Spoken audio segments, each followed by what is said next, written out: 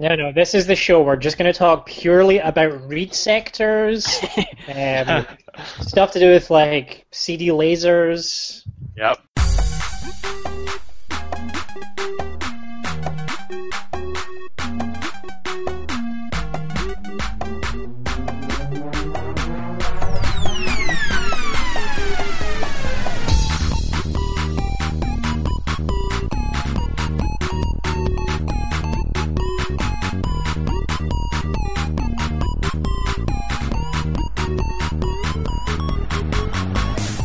This is episode 83 of the Insert Credit Podcast. I'm Alex Jaffe, and the video game I most closely associate with the darkest time in my life is Grand Theft Auto 4. Whoa. Interesting. Huh. That's a rough one. Yeah, what's the darkest point in my life? And what video game were you playing then? Well, it doesn't. Can I pass and come back to me? Yeah, you can pass. It doesn't have to be you playing it necessarily either. Yeah, I know. Right. Let me. Anyone have one while I think about this? Hey, I got one. Okay. I'm Brandon Sheffield, and the video game I associate with the darkest point in my life is Street Fighter 4, and I'm not going to explain it. You don't have to. All right, I'm Frank Cifaldi. The video game I associate with the darkest point in my life, aka high school, is Final Fantasy VII, which I didn't play, but I watched someone play. Yeah. My name is Tim Rogers, and the video game I associate most with the darkest point in my life is all of them. That's a cop-out. I thought he was going to say... I would say Final Fantasy VI. I would say Final Fantasy VI because I was in high school and some kid had burned the gym down, and we got a week off school, and I played Final Fantasy VI, and I hated high school because I was an obese mute, and yeah. So I played that game similar to my several times. High school and Final Fantasy, not a good mix. Well, I mean, it was better than having nothing. True. Kumar? Yep, I'm Matthew Kumar, and the video game I associate with the darkest time in my life is the original Legend of Zelda, and I will also not explain that. I read your zine about it, though. Yeah. If those of you listening at home want to answer that question in the chat, if you're watching this live, go ahead and do That's that. too bad. Well, I'll read them, but nobody else will. No. So, the way this show works for our new listeners is I introduce a topic, we talk about it for 6 minutes, and then I introduce a new topic. And we do that a bunch of times, and that's the whole show. True. Cool. Yeah, I agree. Here is the first of those topics. Who's this Matthew Kumar guy? Oh yeah, this Matthew Kumar guy is our guest for this week. He's not usually on the show, but he's on the show now. He's Brandon's friend. He's my friend. There you go. That's it. That's all you need to say about it. That's all you get. Ultimately, when it comes down to everything, like on his business card, Matthew Kumar, Brandon's friend. I believe I met Matthew Kumar first. I believe. No, I you think didn't. I did. Did I meet you first, Matthew Kumar? Yes. Yeah, you did. Yeah. I went to Japan the year before I met Brandon, so it was 1 year. Oh man, yeah, because we met in a flat in Holland. Yeah. No, actually we met in France originally, and then we went to a flat in Holland. In France first, yes. Yeah. Because Europe's small like that. It sounds like an interesting exchange, right? You met in Paris, and then for some reason we were then in a flat in Holland. I think the viewers can sort of create their own narrative there about what happened. Yeah, why not? It did involve drugs. It did. That's true. Good times. That's how it should be. That's how all stories should end. Great. It involved drugs. But should we actually explain? Matthew Kumar has done a lot of writing, including for Insert Credit in the past, and now he's making a game called Knight and Damsel for the Ouya. Yeah, and I guess I came on here. One thing I can mention is, or is this a thing I do at the end of the podcast? I don't know. You can mention it now. There's an event called Bit Bazaar coming up. I think it's May 10th in Toronto. A lot of zine makers and game developers are going to be showing their games and selling stuff. For example, MetaNet will be showing N++, and they'll have N++ stationery that's really beautiful. So if you're in Toronto or near Toronto, you should come to Bit Bazaar on May 10th. It's part of Toronto Comic Arts Festival. It's a thing you should go to. Look it up. Yeah. What if I'm in Toronto and I have like something a lot better to do? If you have something a lot better to do, there I'm is joking. actually nothing better to do other than to go to the Toronto Comics Arts Festival. That sounds like a convincing argument. So. I learned from the movie Argo that if you pronounce the city like Toronto instead of Toronto, terrorists will murder you. Yeah, that's exactly true. So that's an important thing to keep in mind when you go there. Yeah. Speaking of going places where people play and make video games, let's talk about the Penny Arcade Expo that happened between this show and last show. That happened, and a bunch of you were there. Was it any less embarrassing than the last one?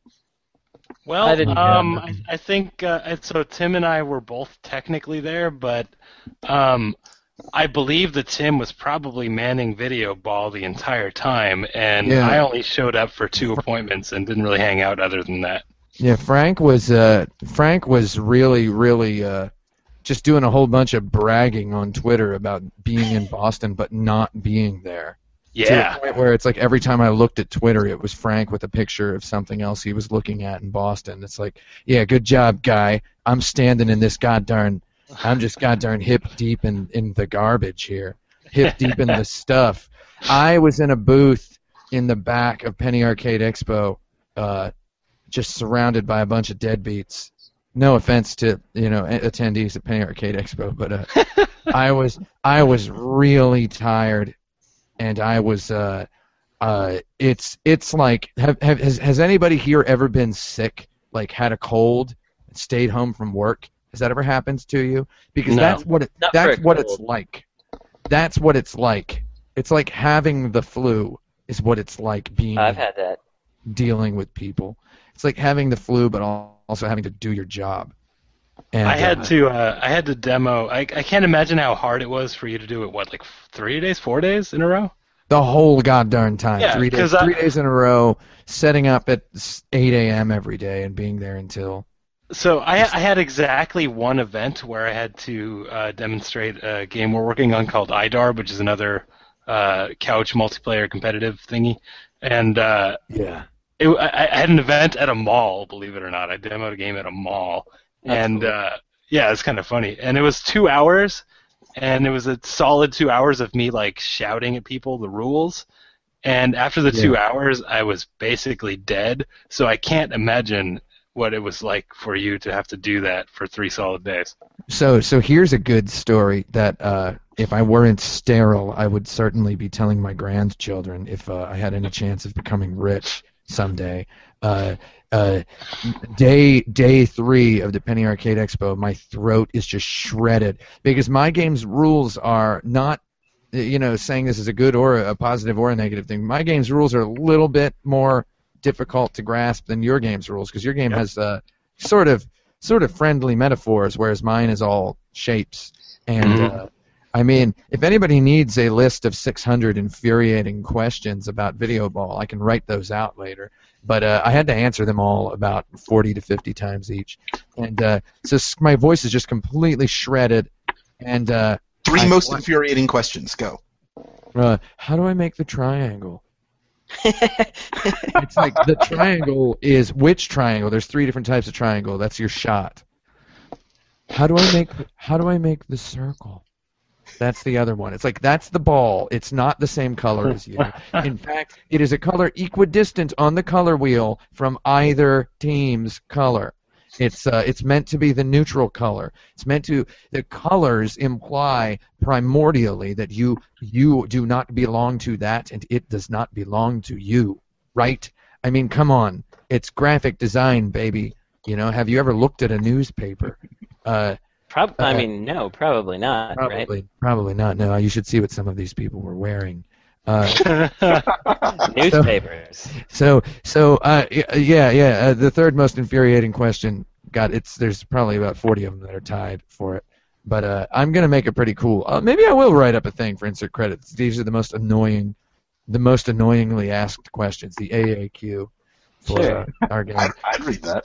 Yeah, so, my voice is just shredded from explaining this over just 90 decibel, just sound heat for what amounted to about 24 hours. And we also showed it at a party. And I flagged down our social media guy, right? I'm not going to name names here, but he's our social media guy. And I go, hey, can you fill up this 32-ounce Powerade bottle with some water, right? Like, I emptied this bottle. Can you put some water in here? He's like, yeah, sure, dude. And then, 2 hours later, I see the guy, and I'm like, hey, did you get that water for me? He's like, what?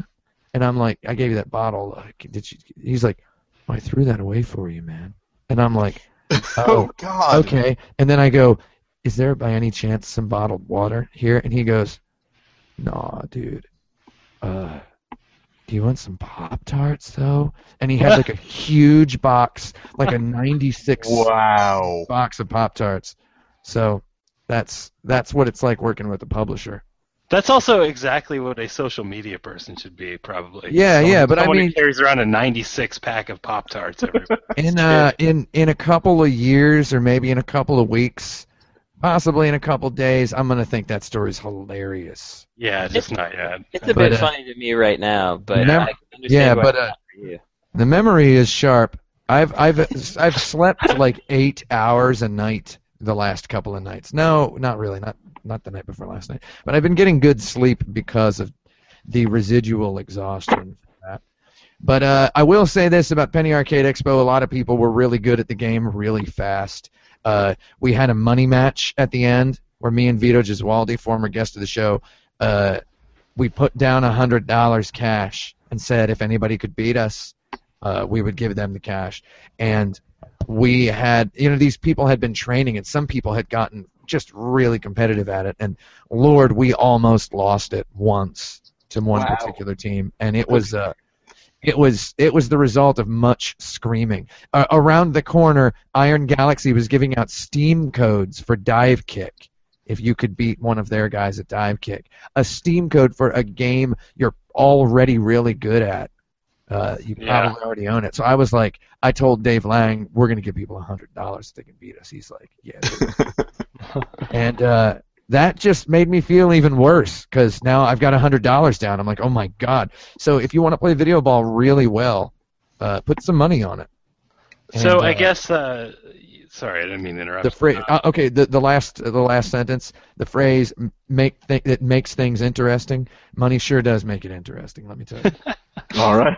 And I guess this is probably more what you were asking, because we discussed last Penny Arcade Expo being really disappointed with the show and not wanting to go, and I actually said I would never go again, but then this just kind of suddenly came up that I needed to promote our game, so I felt pretty terrible being there, and that's kind of why I was all Twitter bragging about doing other stuff, because that totally makes sense. Yeah, I would have been doing it too. God darn, I sure didn't get to do any other stuff at all the whole goddamn time I was there. I went to the Museum of Bad Art. I went to the Museum of Fine Arts. I went to New England Comics, birthplace of the Tick. I ate at the most reviewed restaurant in Boston. I ate at the most reviewed hipster brunch in Boston. I went to the crappy diner that Anthony Bourdain went to in No Reservations and said he had the best corned beef of his life. Man, I got a whole bunch of stuff. Hey, what was that corned beef? Oh, it was great. It was a corned beef hash. I should specify. CBH.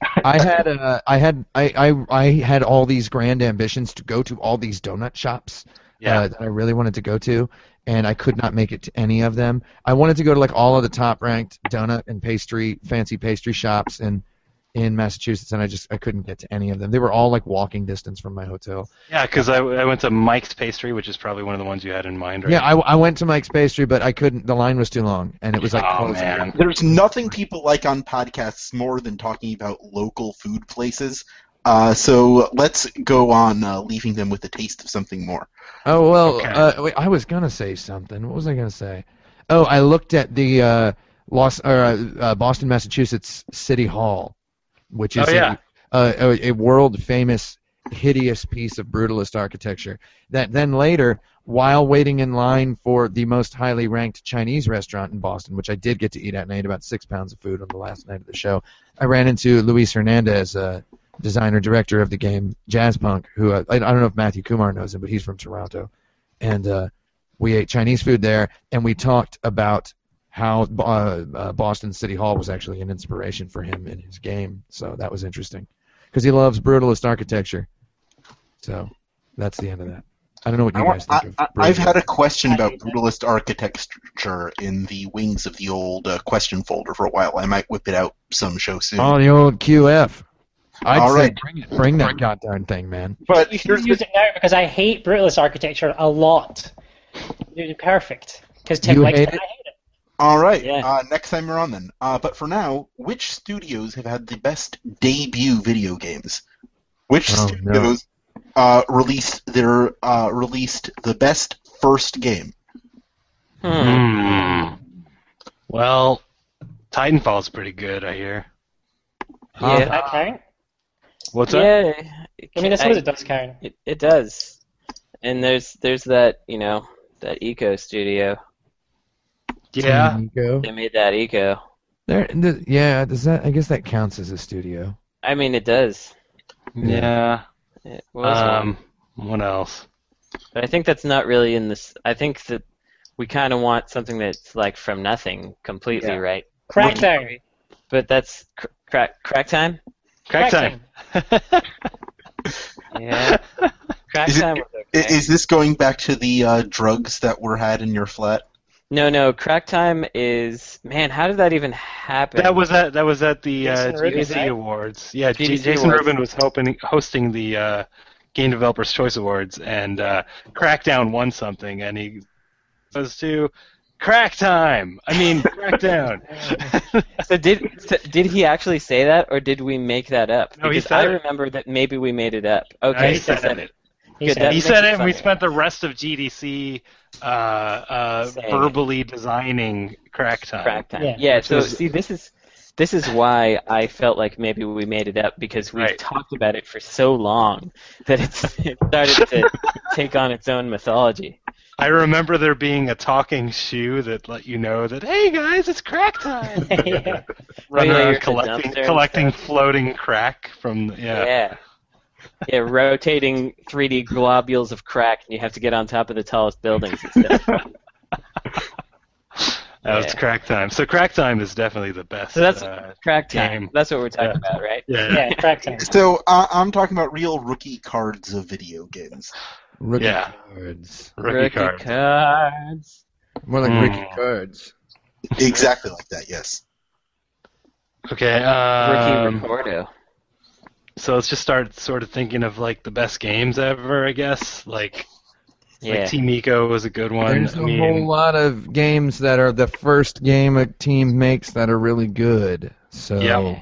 I mean, and it's like, GDC Sonic. does that IGF every year where they do best debut game by a studio, and I'm like, man, I want to start a new studio. You know? I want to start a new studio because we already blew that one.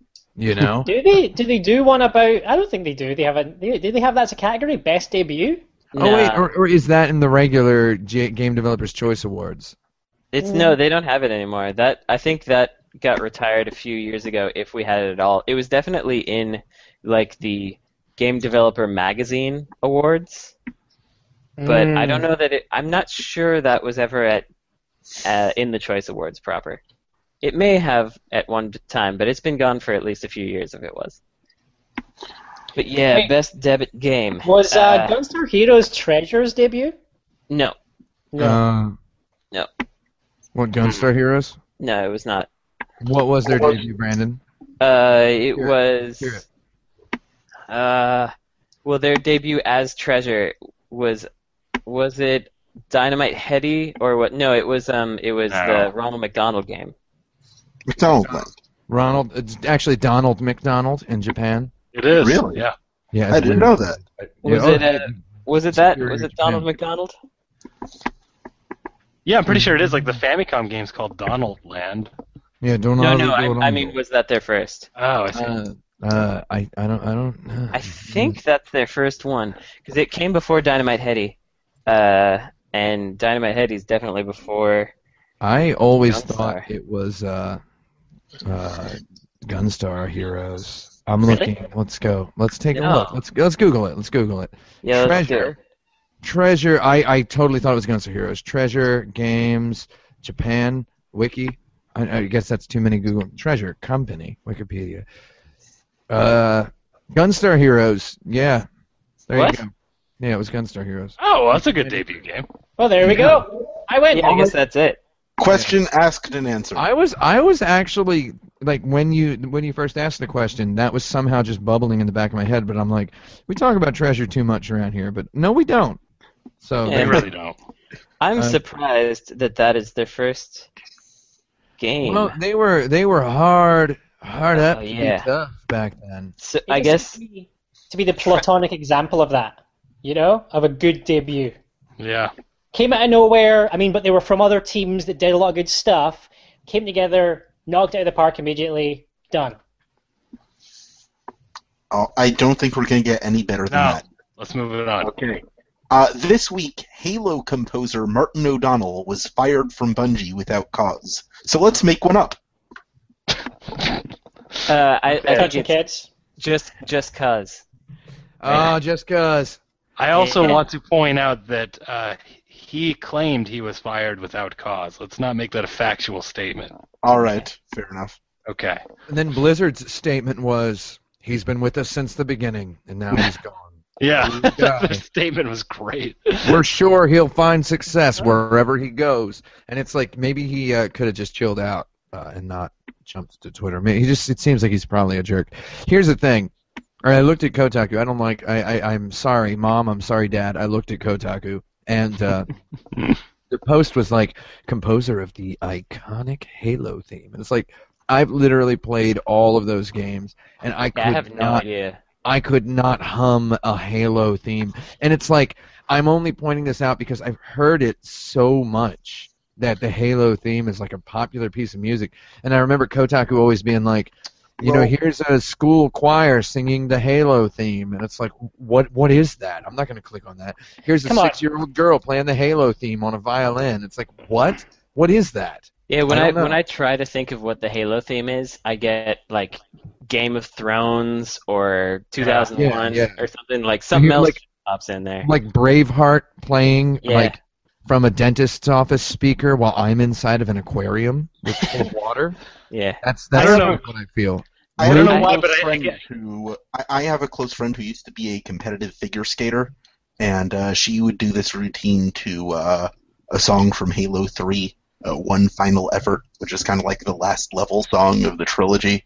Was It's that when all- you finished the fight? Yeah, that's when you finish the fight. That is actually when you finish the fight. It was the parenthetical title is "Finish the Fight" of that song. I think that's a joke. Yeah, so that was a real song. The stuff from Halo meant stuff to some people. Yeah, a Yeah. bunch of nerds. Hey, I have to bring this back for just a second to Treasure and Gunstar versus McDonald's Treasureland. I want to point out just how barely Gunstar Heroes is their first release. It was released 2 weeks, exactly 2 weeks before Let's- McDonald's Treasureland Adventure. Let's face the fact, though. They definitely started working on Gunstar Heroes first. Oh, yeah. Oh, definitely. Because I just- that McDonald land was probably crapped out in like a Just couple of. just looking that up, I was like, holy crap, that was a close call They in could terms have of their debut started game. work on McDonald Land after the day that Gunstar. No, what they did was they used some of their McDonald's budget to make Gunstar Heroes, which they probably got not very much money for. That is true. That is Yeah. true. And Yeah, now That is almost exactly what happened. Yeah. now that Bungie guy is going to go work for Treasure, and Treasure's music's going to be boring. And they're going to change their name to Trungy. Yeah. Oh, that's see right Trungy. before. So Brandon, I'm gonna. I bet you get this a lot as well. And me and Michael Kerwin were just talking about this the other day. We do a lot of these word consonant swap arounds, and Oh, yeah. immediately before saying the word, you check. Is that a slur? Is that a hate word? Is that an Yeah, obscenity? of course. Right? And so right before saying trungy, I was like, that's definitely something. And then I was like, no, wait, no, it's not. It took like an extra 5 seconds. And I was like, no, it's not. It's okay. Do it. Well, you may Pull the recall trigger. from the last podcast where I accidentally didn't make that check fast enough before my mouth started moving, and I Yeah. referred to the Jaffe cubicle as the jubicle. Cubicle. Yes, that's it. And You then gotta be goddamn careful with you gotta that. be real careful with these. Yeah, so So anyway, he got fired. Why did he get Oh, fired? right, the reason. He got fired because they wanted to hire Nobuo Uematsu. That's Okay, the no, reason. I know they what. wanted to hire the Final Fantasy composer. They fired him because every single day he was Hustling. stealing someone's Jello from the Oh yeah, he was. from the refrigerator, and he would take it, and he was remorseless about it, and if someone would call him on it, he'd be like, "No, it's mine." He was I drinking. always He was have it. eating somebody's protein bars. He was eating their Yeah. Jello. He was drinking their Monster Energy drink. And when confronted, he would compose a song about how they were actually his. Like This on is the my fly. Jello. This is my drink. it's my Jello. Maybe he was gonna like compose. I don't see your name soundtrack on it. Jello. Say that again. He was gonna compose the next soundtrack on Jello. You know, like Yeah. you know, green Jellos, red Jellos. They have a different resonance, probably. I don't know. And, Green Jello, Jello Reach, Jello ODST. The Yeah, Wibbly so- Wobbly Orchestra, it's called. The, Yeah, mis- the the problem for him WWO. was he hadn't stole enough Jello to be able to make the soundtrack he aimed to. Right. So with the new Trungy game, it's going to be some Yeah. really red hot Jello jams.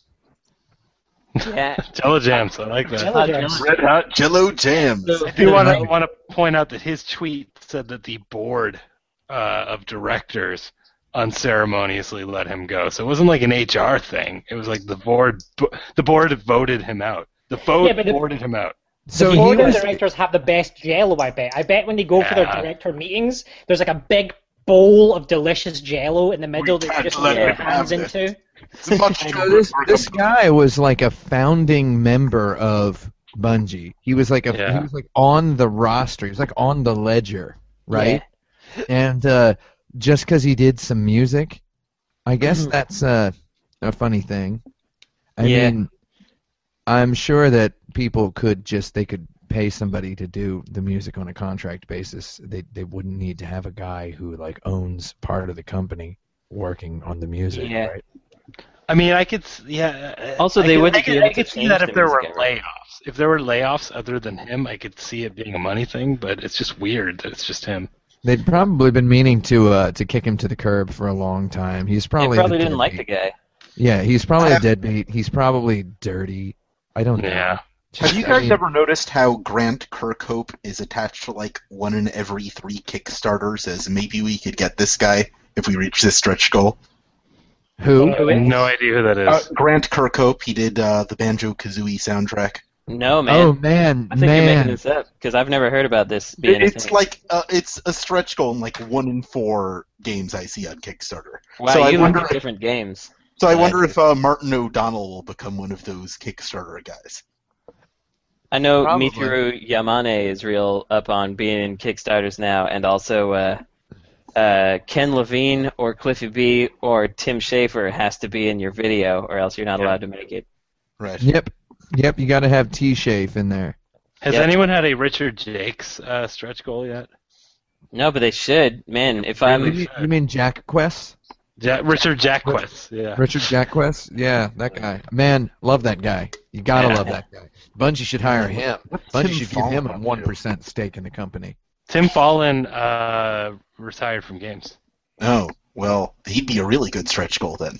Tim Yeah. Fallon is now Tim Fallout because Fallout. Yeah.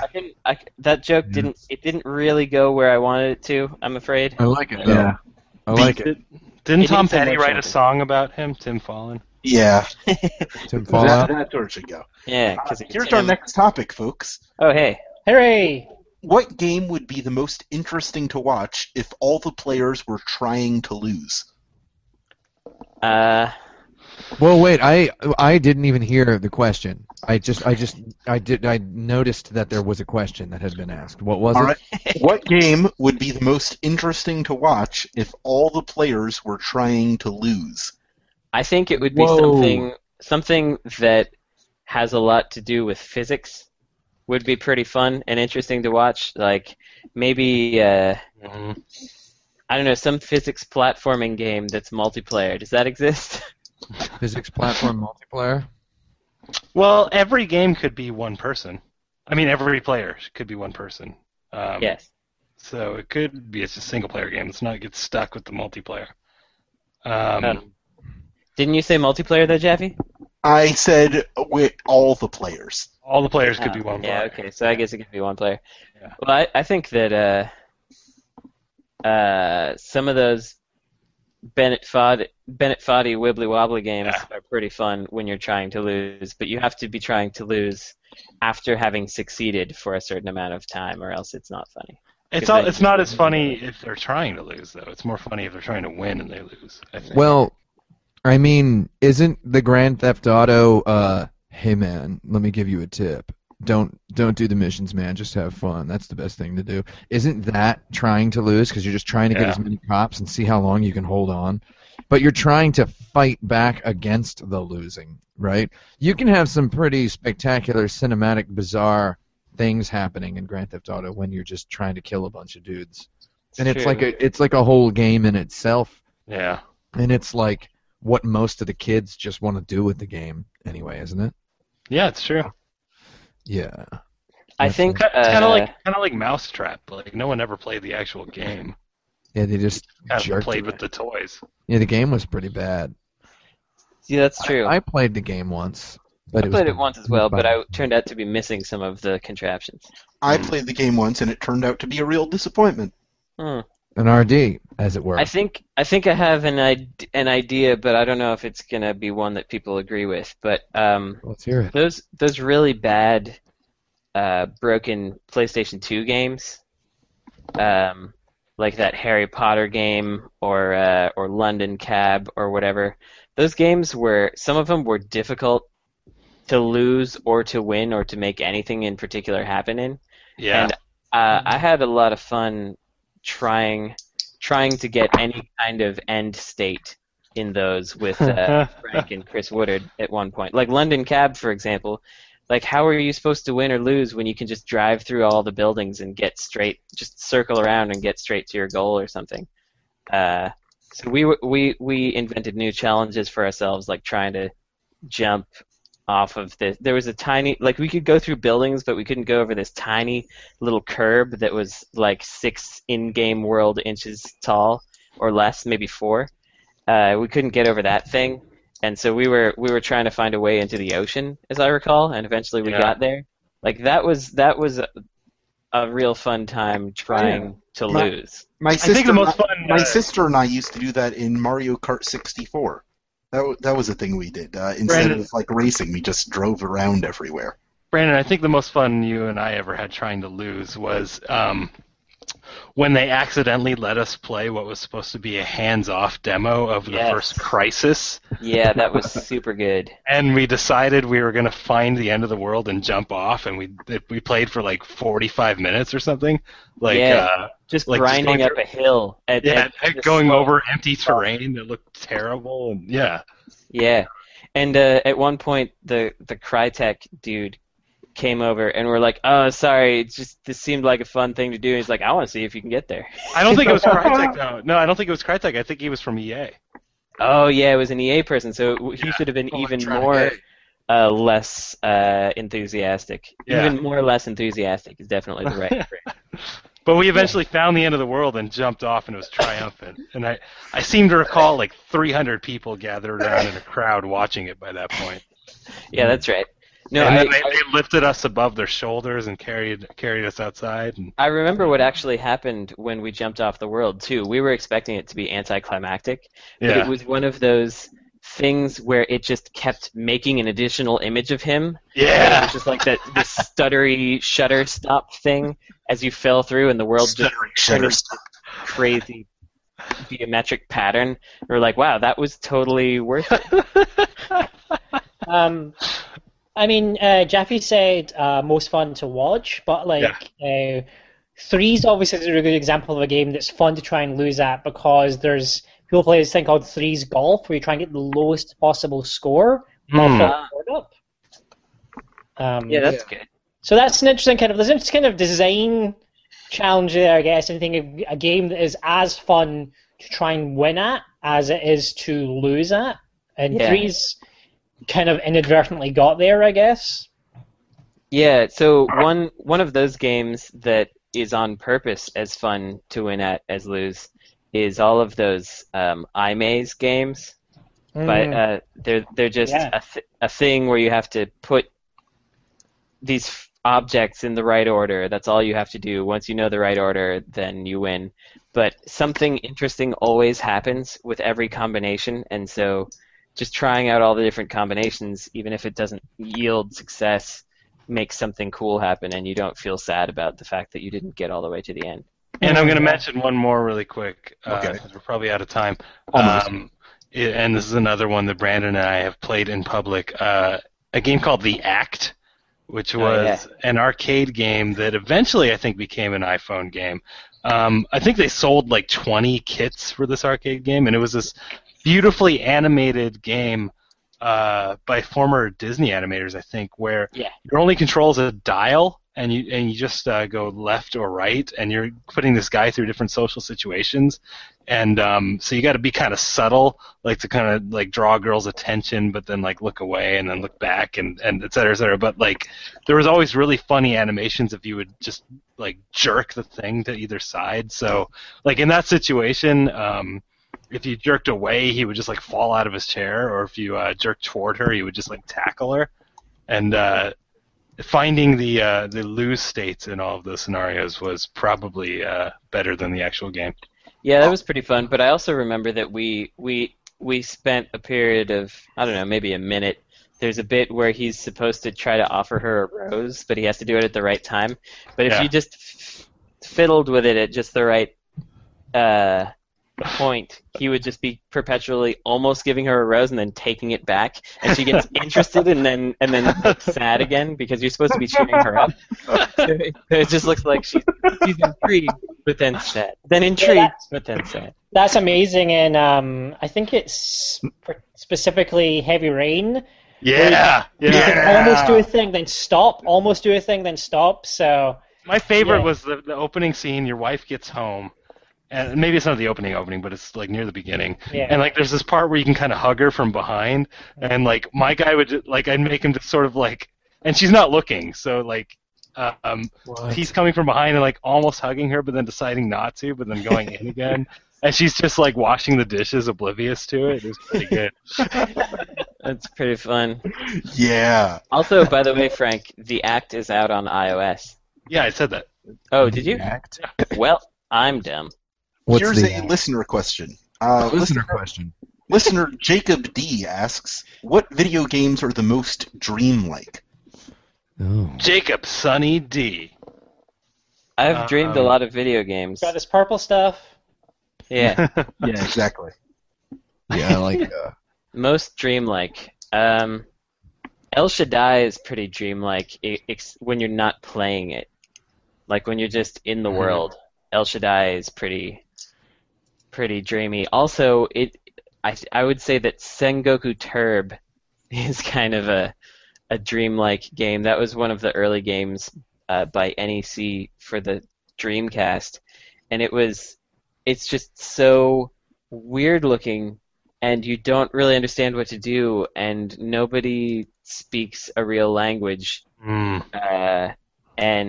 it's all just little chirpy birds. it's a bunch of turbs. Yeah, a whole bunch of turbs having a big war, and the gameplay changes. The gameplay changes and gets weird and stuff, but it just doesn't make any sense why anyone would make that game.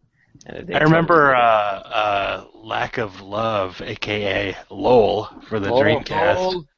I remember that one being kind of similarly dreamy in that like you have no idea why anything's really happening. Oh, Yeah.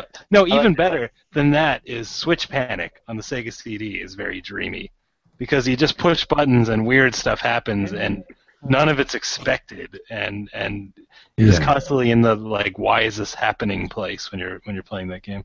So cool. I don't know about you guys or everybody else, but I have many different types of dreams. Yep. So I've just got the one. those Demon Souls, Dark Souls games actually feel very dreamlike to me.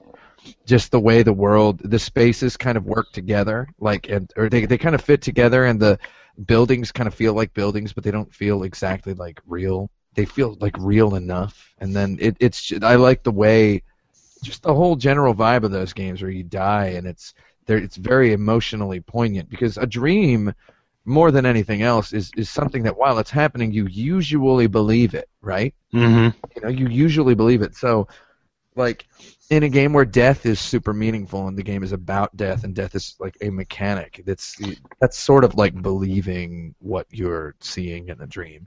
But to me, I think of the game Dark Savior for the Sega Saturn, not the Dreamcast, which obviously has all the Dream games on it. Every game's a dream on the Dreamcast.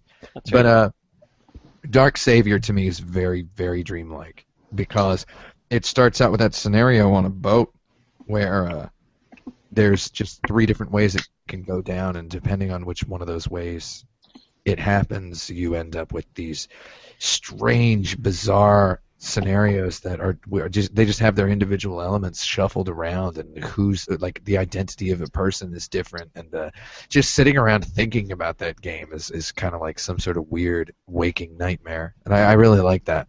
Yeah, I've got to admit that. I don't have to, but I will admit, to my embarrassment, that when I first played that game in high school or whatever, I did not understand it. I didn't know, because I knew that some weird stuff was going to happen, but I didn't understand how it was going to happen or how my actions affected it, and I felt kind of dumb because I didn't really get it back then. So there was this game for the GameCube that I never played called Pokemon Channel. And the game was basically you were sitting watching TV with Pikachu, except all of the TV shows starred Pokemon.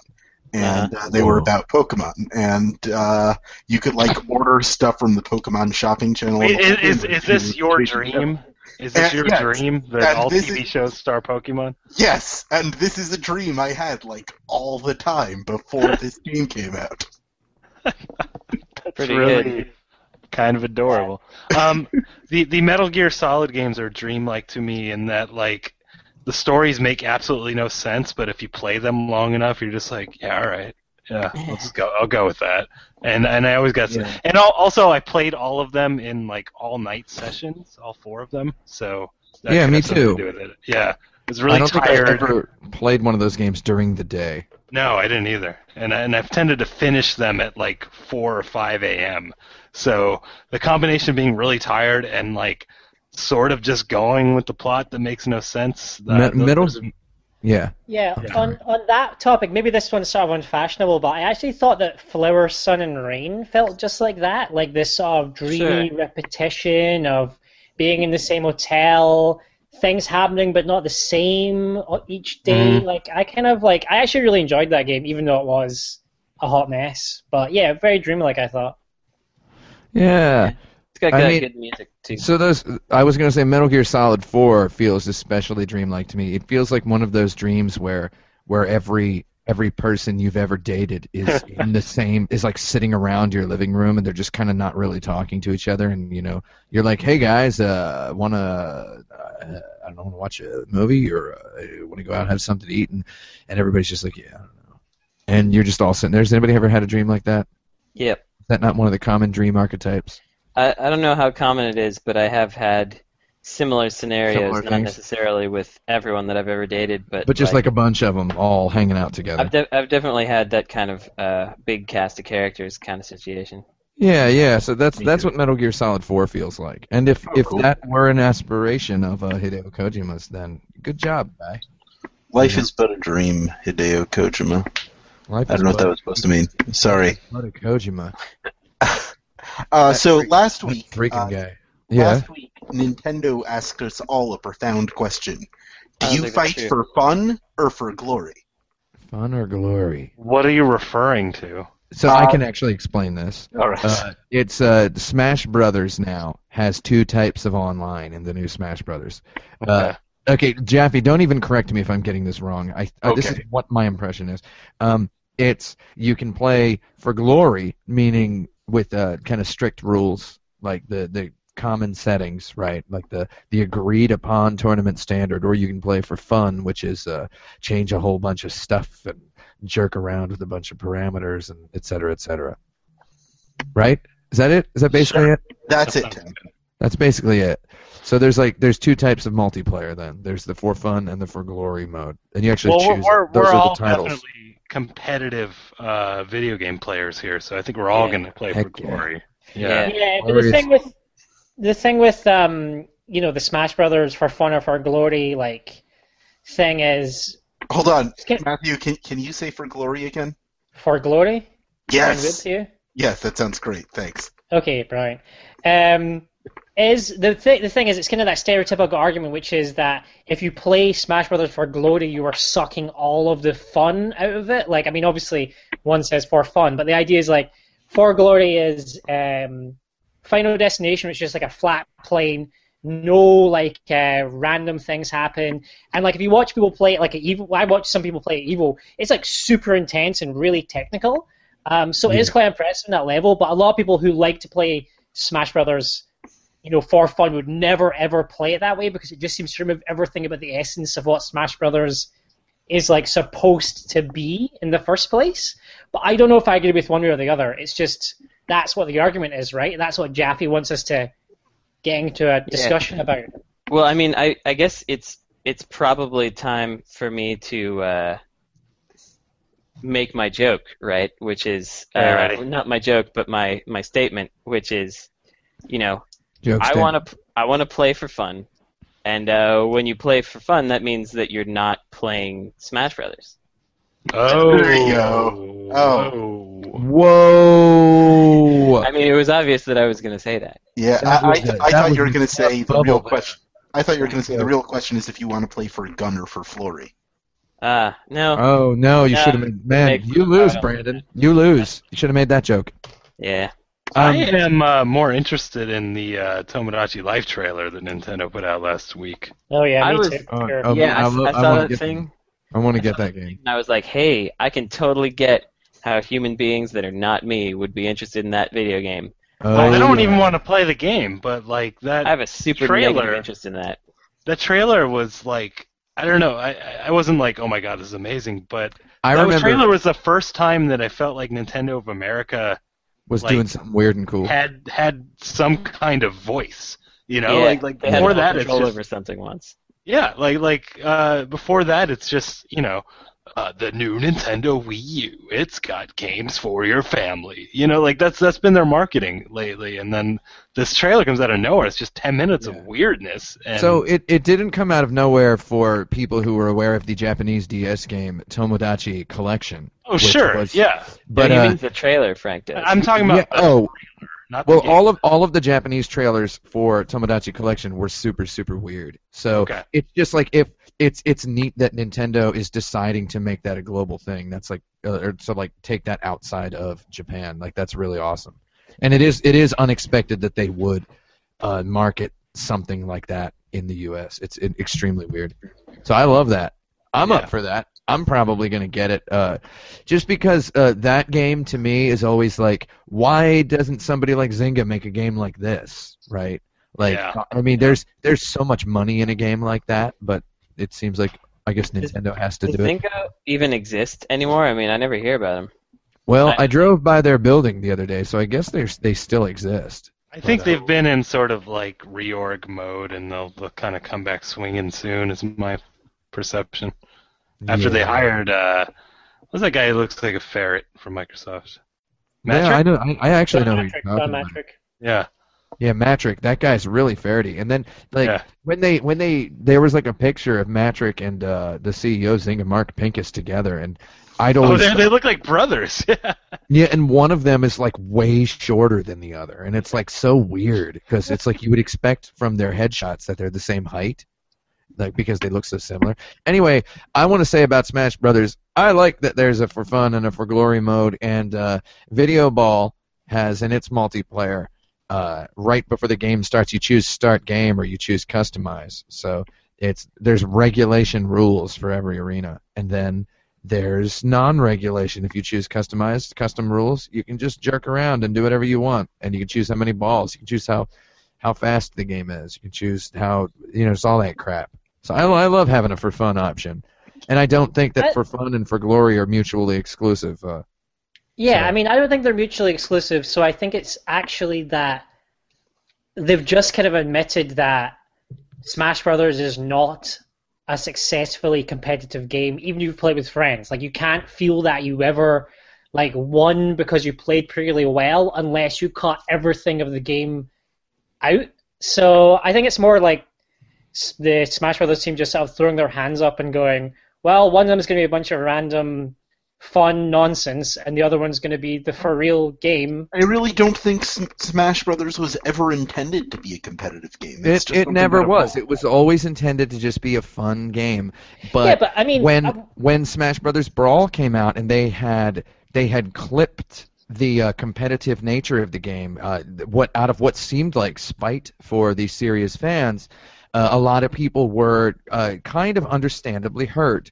Yeah. So it's nice that they have this competitive option in there, because people play the game on a goddamn GameCube now, because they don't want to play the Wii version. So are they actually trying to say, hey, maybe play this new version at EVO? Is that going to get them? It's probably just a plan to sell 300 more Wii U's is what it looks like. Yeah, I think that's what they're trying to say. But I mean, like, rather than actually like balance the game, right, where it's successful as a fun game and a competitive game overall, they're just ghettoizing them both, right? They're just like, just do one or the other. Because I mean, it's like, I like games where, like, stuff happens. Maybe so some, it's like the difference in board games between like a game that people call a meta trash, which is all dice rolling, and they say, well, there's no true like competitiveness in that because you're just rolling dice, and like those Euro games where it's all very serious, drawing cards and shit. And that doesn't mean though that you can't have an Ameritrash game that's really, really competitive, even though there's that random element. I guess that I don't know if I've got a point here, but that's what I'm saying.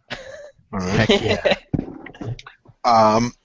Here's our next thing. This is going to be a bit of a thought experiment. Modern psychology divides the human experience into 6 universal emotions. So I'm going to name one of them. Like Princess Peach. And you have to tell me Princess exactly Peach. Like Princess Peach. You have to tell me which video game, and you can't say Super Princess Peach, best addresses that particular emotion. Okay. Yeah. Okay. Our first one is happiness. Super Princess Peach. Darn it, Tim, you see, the thing is, I just said like 15 seconds. Yeah. All right. Okay. Happiness, huh? Yeah, happiness. Probably something with Kirby in it. No. Yeah. No, Kirby doesn't make me happy. Expressing happiness. Let's see. One of those games where all the little thingies are happy in the background and everything. Super Mario Brothers 3 has the dancing flowers and hills in the very first. I feel like that new Super Mario Brothers, which I don't even like, where everybody like jumps up and down and like dances in time with the music and stuff. Like, wait, was this Nintendo games only? No. Okay, so Rainbow Islands. Nintendo games only. Rainbow Islands. It's got rainbows, the music's happy, everything is smiling. The whole Blue Skies genre. Outrun. I think Outrun 2 is the one that I was going Nothing has a, like, if the car in Outrun had a smiley face in the front, then I would say yes, but it doesn't. That's a little on the nose. I almost wanted to say Parappa the Rapper, but then I was like, no, Parappa the Rapper is really depressing if you mess up like a tiny bit. Yeah, that's true. And it's so easy to mess up. You're rapping awful. The main character is a flower with a happy face. Moving on. Sadness. Oh. Most games. The Last Guardian. Oh, TLG. TLG. Too soon. Silent Hill. Yeah, Silent Hill. Silent Hill's not. Two. Yeah. Sadness. I don't know. Like sadness to me also implies some form of self-punishment, which is why Silent Hill kind of came to mind for me. Yeah, that makes sense to me because you have to force yourself to feel these terrible things. Yeah. But also, obviously, Final Fantasy VII when Aerith dies. Duh. Yeah. That's really. It's such a shame. Yeah, that's when we all cried. I'm still crying. That's why. Music died.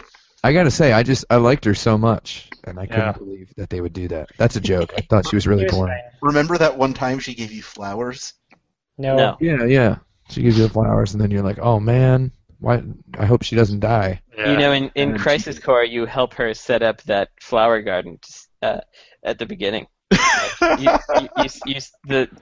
the reason that Man, happens. So. is that a joke or is that something that actually happens? Well, now that I've said it out loud, I'm not sure anymore, but I'm pretty sure that was real. I only played halfway through that game. I played it a fair bit. That's amazing! That's like a prequel to Die Hard showed up like, oh, this Nakatomi Plaza. I sure hope that there's no, like, hostile takeover. Yeah. No, like, that'd be amazing. I would totally watch that, where they're like, how big should we make the vents? And it's like, what if they were big enough that a man could fit through them? You're crazy. Yeah. He's like, no, I want to be big enough that a man can fit through. Don't! No! Like, I'm Nakatomi! Yeah. Nakatomi! Yeah. Our next emotion is surprise. Okay. Surprise! Oh, I know this one. This Final Fantasy VII when Aerith dies. Here's a good joke for Tim. It's Bikuriman. Bikuriman. Yeah, I know that one. Yeah. That's a good one. That means surprise man. So. Oh, there you go. Man. I love Bikuri. Yeah. You got that Metal Gear Solid with them exclamation points. I think that based on his dedication to it, Frog Fractions is a pretty good one because Oh yeah. he was actively tackling surprise, trying to surprise you, and Frog Fractions 2, he's trying to surprise you so hard that he won't even tell you what the game is or how you're gonna get it. Yeah. So maybe Frog Fractions. Yeah, Frog Fractions is a good one. I like that. One day I'm going to get over my fear of super long tongues and play that game. Nah. Nice. All right. Fair enough. Speaking of which, our next one is Disgust. Oh, Disgust. Something with I know. There's a game that I almost had to work on called Major League Eating, which is it's all just it's eating sounds, burping sounds, vomiting sounds, farting sounds. That's what the game is. Someone thought that was something that you should do. Oh, Wow. that's the insert credit nightmare. It's for the Wii. Yeah. You know, it's funny. I'm thinking Disgust and like Booger Man is coming to mind, but not because of the boogers, just because it's like the color palette and the character design's really gross. It's got that farty music too. Yeah. What was that game where you played a cockroach, Bad Mojo?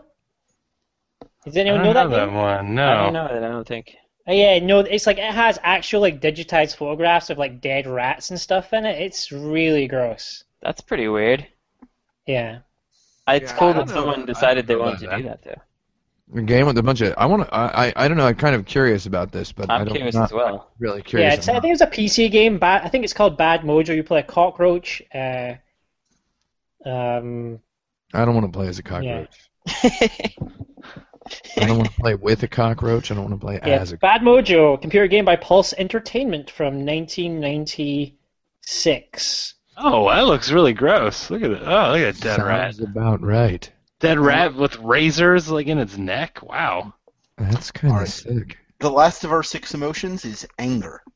Anger. I just want to point out that when I looked up Bad Mojo game, one of them was the Powerpuff Girls Bad Mojo Jojo, which I don't think has any dead rats with razors in it. It does have a monkey with an exposed brain, though. That's pretty gross. That's true. Now, what did you just say, Jeffy? I was ignoring. Anger. Well, it's obviously something with Nintendo because those guys, they get so mad. Just the fans, they get so mad when Nintendo does stuff. Yeah. I don't know. Really. Like any Zelda that's not out yet. How about that?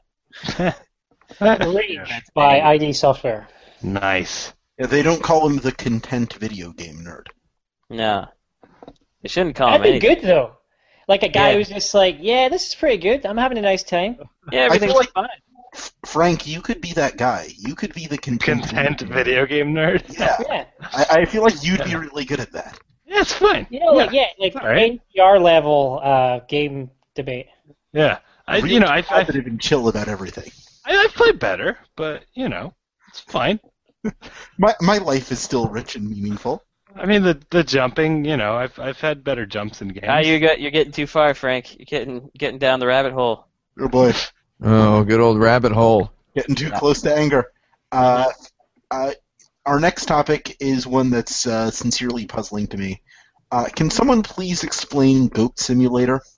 No. Oh man, I don't even know what that is. I Yeah. keep hearing or It's a seeing goat people simulator. talk about it. What is there to explain? It says it right in the title. The Yeah. game where you're Why is it a thing people talk about? Have you not watched a video of it? No. Why would I watch a video of a goat? Because, Alright, okay, so you're First of like, all, goats are I'll fucking explain Goat Simulator to you then. yeah, do it.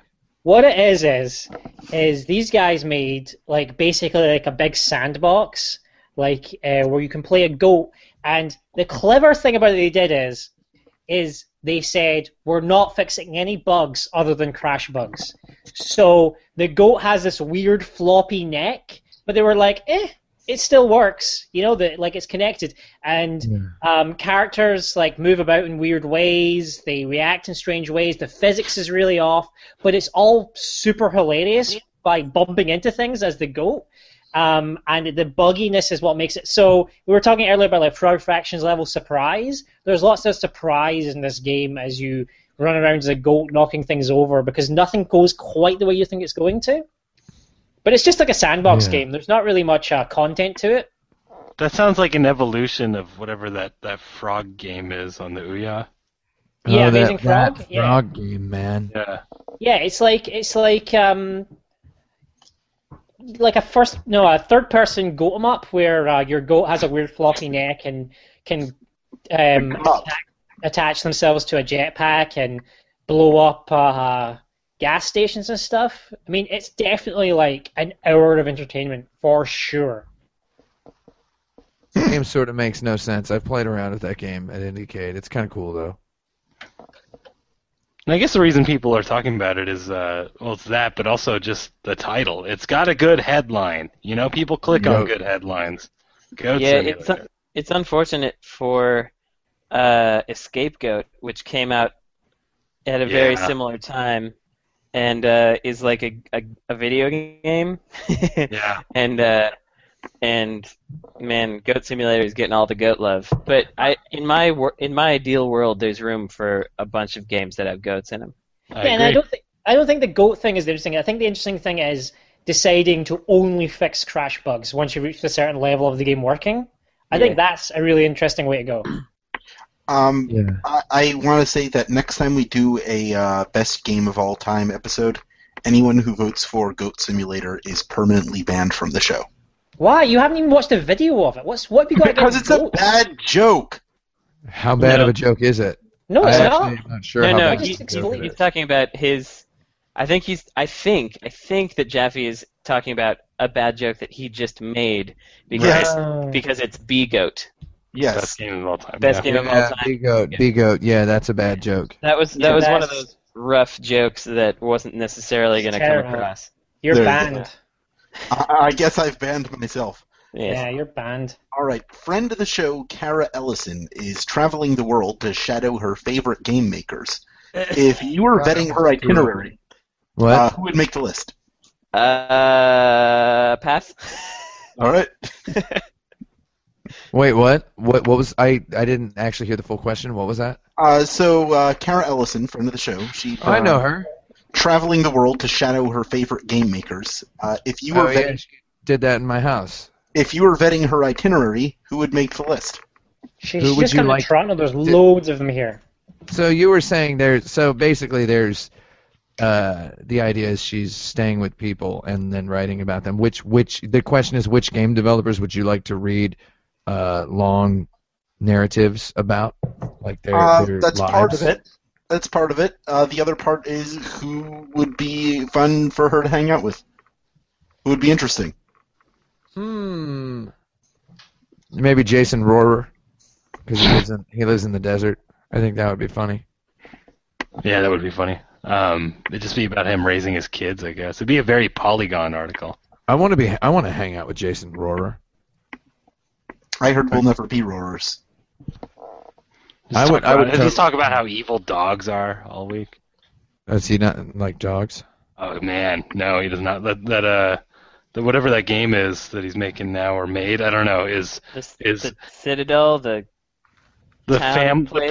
protecting your family game. Castle Doctrine. Castle Doctrine. That was close. That is based on him not liking dogs and trying to tase them.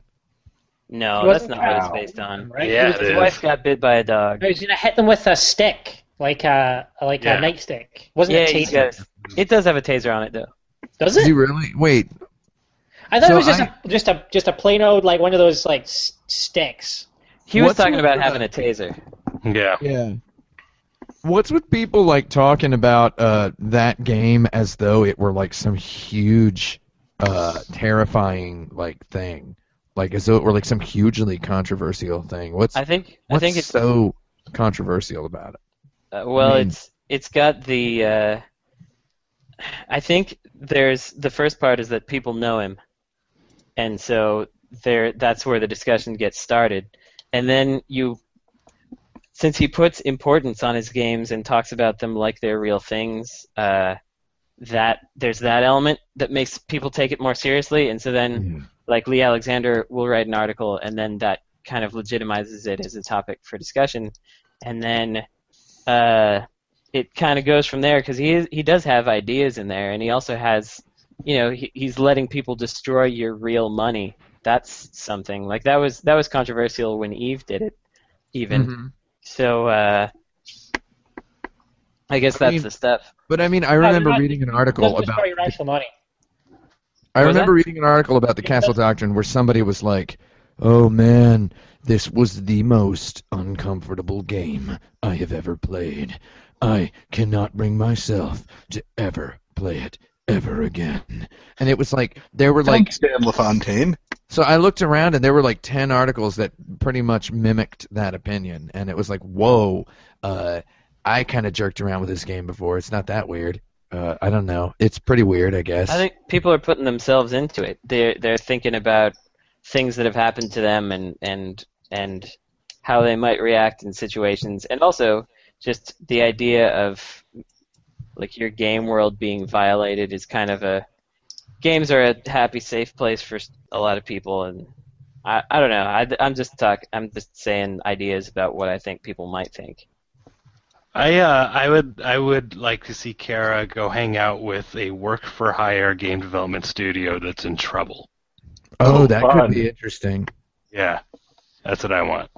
Because it could just be like really, really, really depressing and sort of interesting. Because there's a lot of people just doing a job, man, getting the work done.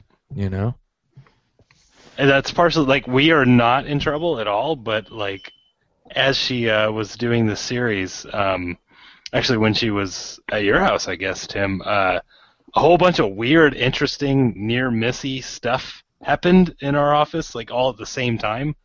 And I was like, man, this would have made a really good article. Not that like I want anyone to know what our laundry or anything, but like someone else like us, I'd read that. But I mean, there's sides to stuff, that you don't that never get any coverage. Yeah, that's the sort of thing that could be interesting. It's usually the inside. Or exciting. Yeah, that side. Yeah, the inside is the side. Right. So that's kind of exciting. Or like it's some super boring developer that's just making licensed games. That would be interesting. Like Vicarious. Is Vicarious Vision still around? Like no. Okay. Like that would have been a good one. Yeah, I like how the advice, the intention is, let's make sure Kara has a really bad and boring time. Well, because that makes for the most interesting stories to tell. Absolutely. Later. You don't end up with fun stuff by having fun. Right. You don't have fun by having fun. Is what I'm No saying. one ever got anywhere by having fun. Like live with, like, hang out, live with, talk to, work with somebody who god darn does economy design for a social game company or something, like, or like a work for a hire or a contract like math person who just builds virtual economies. Maybe they have something interesting to say. I want to read stuff like that because, and this is not a slam against anything she's done so far, but like, this is an opportunity to do actual journalism. And I'm not giving an opinion whether like what she's doing is that or not, but what I'm saying is that like this is an opportunity to actually embed yourself somewhere and tell a story that hasn't been told, as opposed to just spotlighting people. And like I agree with you. Like an economist would be awesome, or like a studio that's in trouble, or like what kind of person are those people? You know, like that's. I mean, I know some of them, but I feel like you could have somebody put a spin on it, tell an interesting story. In Kara's defense, I think that's a little beyond the scope of the initial thesis. I find it quite interesting as a group, though, we're sort of anti the idea of these articles being like glamorizing and creating this sort of rock star image to developers, and instead it's like, why don't you find boring, realistic things to look at that will reveal what it's actually like to make games? Which I think it's just people doing work. You know, that's what game development is. You know, and make that interesting instead of making people interesting. Mm-hmm. That's part of it too. Yeah, you know, give the boring its time in the sun. You know. Yeah. But it's time also in the gray sun. You can also you can make really interesting writing out of something like that. It's like, instead of just talking to indie developers who have cool fashion sense and cool friends and eat at interesting restaurants, you know, you could have get a taste of that's like too easy, you know. It's not only too easy, it's not typical, and thus kind of gives the wrong impression about what game development is. Yeah, like I would say, so I think ulillillia is a really good idea. Oh, that's great! Ulillillia is, first of all, like the coolest dude. Yes! I watch all of his YouTube videos, and I know he lives in Fargo, North Dakota. Which is also one of my favorite movies, which they made a TV show of. Did you guys know they made a TV show called Fargo that is set in the universe of the film Fargo? I did not. Yeah, it just started. It's on FX. It just started like 2 days ago. I guess I heard about it. Also, I don't know who ulillillia is. You don't know who ulillillia is? I think you should just go ahead and turn your computer off and throw it out the window. Ulillillia is. I think instead that right after this is over, you should look up that name and go. Yeah. Ulillillia is a really cool guy, and he's making a platform game that is called Platform Masters, about a character that can. Oh yeah, I heard about that. Basically, there's like no ceiling on your velocity. There's like no ceiling on your jump height. It's just all solid, hard platform, 2D platforming, and that's what he likes. He's done a lot of videos where he shows you glitches in Bubsy and exploits. He loves to find, because Bubsy 3D for some reason. Bubsy 3D. Yeah. I mean, I guess because it's 3D, like it tells you how high you are, and he's really obsessed with getting to the highest points he can in Bubsy 3D, and it's fascinating. It's just really digging around, rooting through these games, just finding stuff. Getting everybody up to level 9999 in Disgaea. Yeah, he has done that before as well, and he goes at it with a degree of devotion just unparalleled, and his game looks really cool. It has like not infinite, but it has like 1,000 layers of parallax going in the background, and he's always like. I heard about that too. He does these 20-minute update videos once a week. I watch all of them just because, put it on and just chill out with it. And like going back to the Kara writing about him scenario, it's like he's an interesting person because he's terrified of mirrors. He only eats frozen pizza, I believe. Like he's a weird person. He's an interesting guy. Yeah.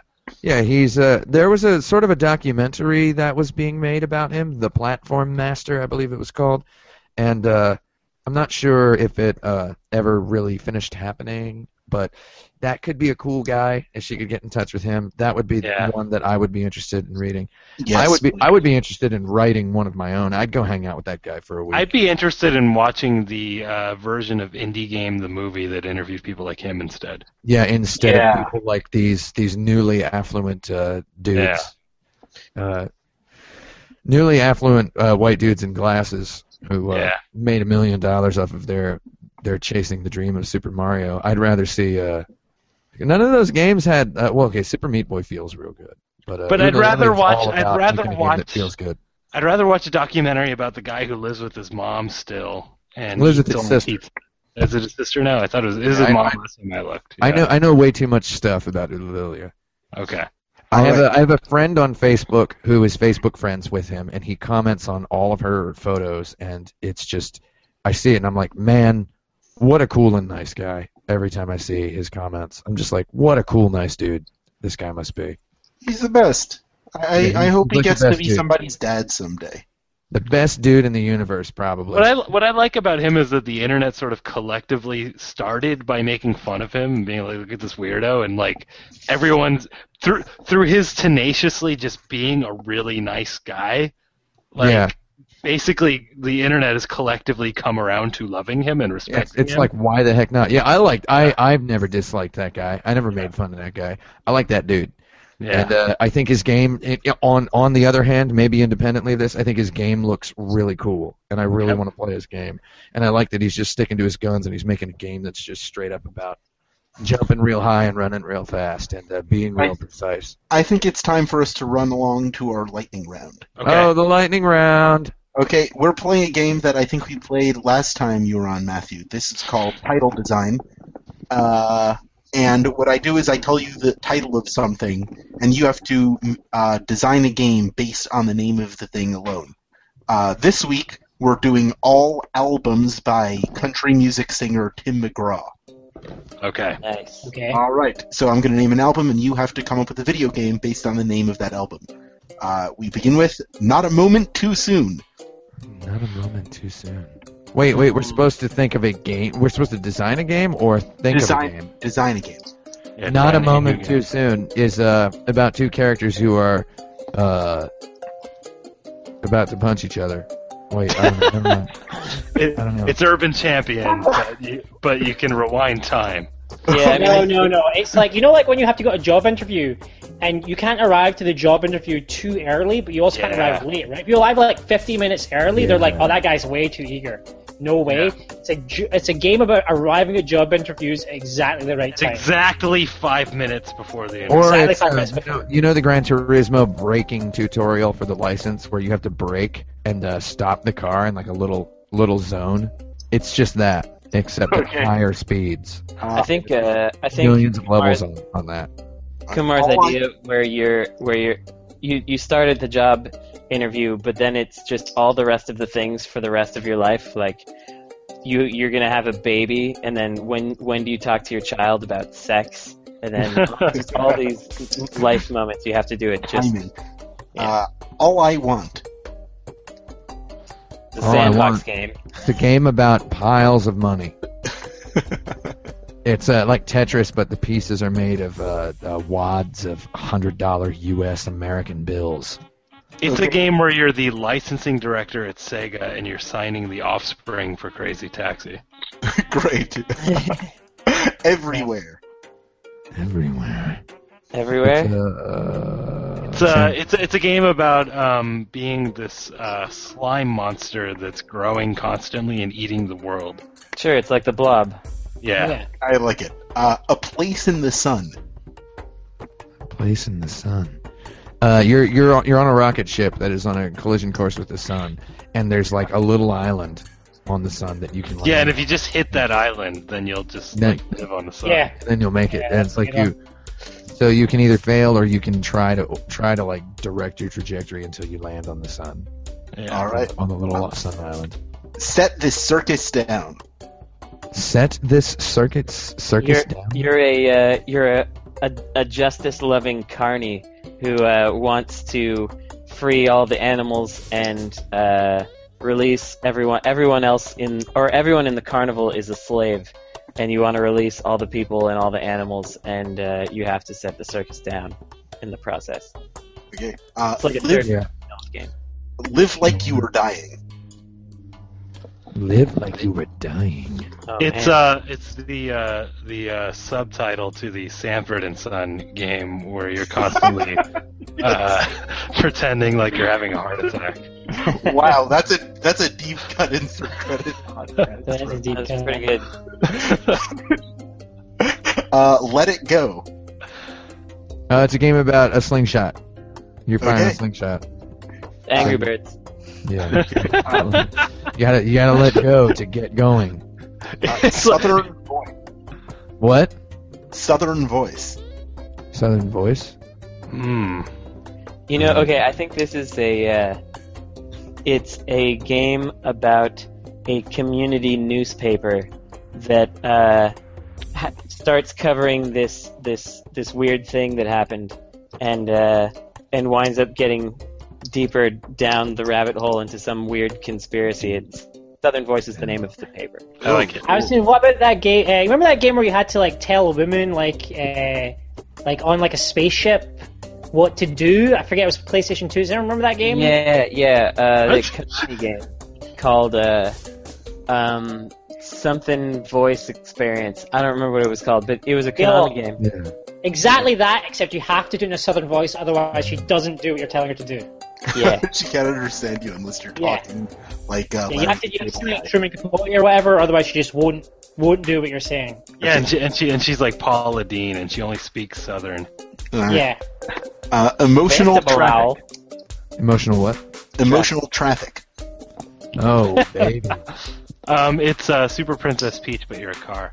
No, there's a Yeah. You're driving in cars. Okay, so it's a game about just like a commute to work. It's a 3D driving game, and there's 6 different emotions, right? And every driver on the road possesses one of those emotions, and like the emotion determines like the color of their car. So if someone is sad, then they're like driving really slowly, and if they're angry, they're driving really fast. It's kind of like Pac-Man AI patterns, where each ghost does a different thing.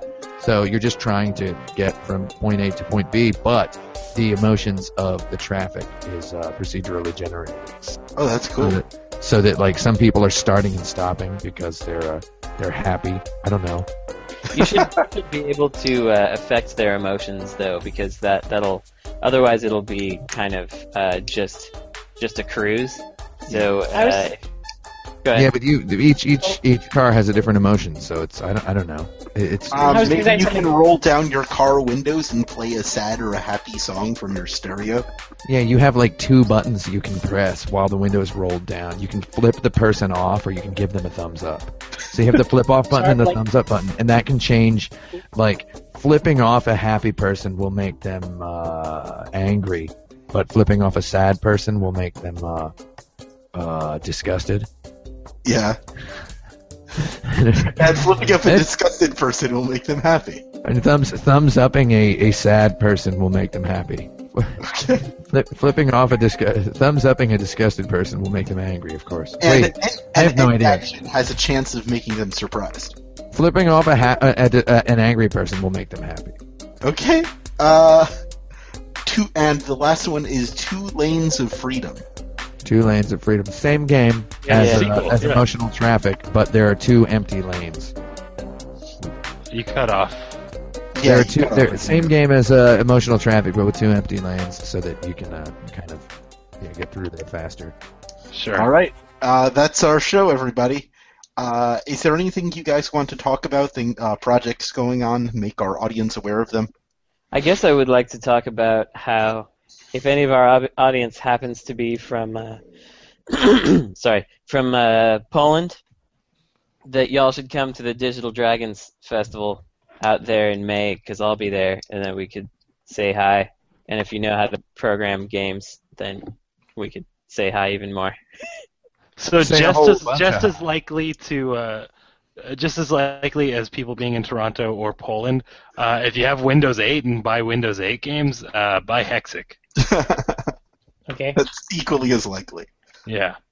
Yep. And I'll just restate, if you're in Toronto on May 10th, you should go to the Bit Bizarre at Bento Miso as part of the Toronto Comics Arts Festival. You can Google all these things, and you can play lots of awesome video games, including mine, Knight and Damsel. So cool. I want to say something else about Hexy really quick because it's funny, and then it's Tim's turn. I'm sorry, Tim. On the Facebook fan page today, someone posted very concerned about the plot I wrote into our Match 3 puzzle game, where I had this throwaway line after you matched 3 hexes and they disappeared, saying something to the effect of "Don't worry, they're in a better place now." And someone was very concerned that they possibly were killing hexagons, and they were wondering if the actual plot explanation was coming in a future update. So that's one of my proudest moments. Are you killing hexagons? Yeah, I have a really boring explanation in my head of what you're actually doing, and I should probably just keep it to myself. I want to hear it, but off the air. Spoil it. Okay. My thing I was going to say also deals with the voice sample, and I was going to say that we recently put a pre-match screen in Video Ball where we have our announcer Jen Frank's voice saying, "Get ready for Video Ball," and I just wanted to hype to everybody. I wanted to let everyone know that the command, I feel very bad about that being in there. It is disingenuous because no matter how many times you play, whether it's 0 or 1,000,000, you cannot get ready for Video Ball. It's impossible.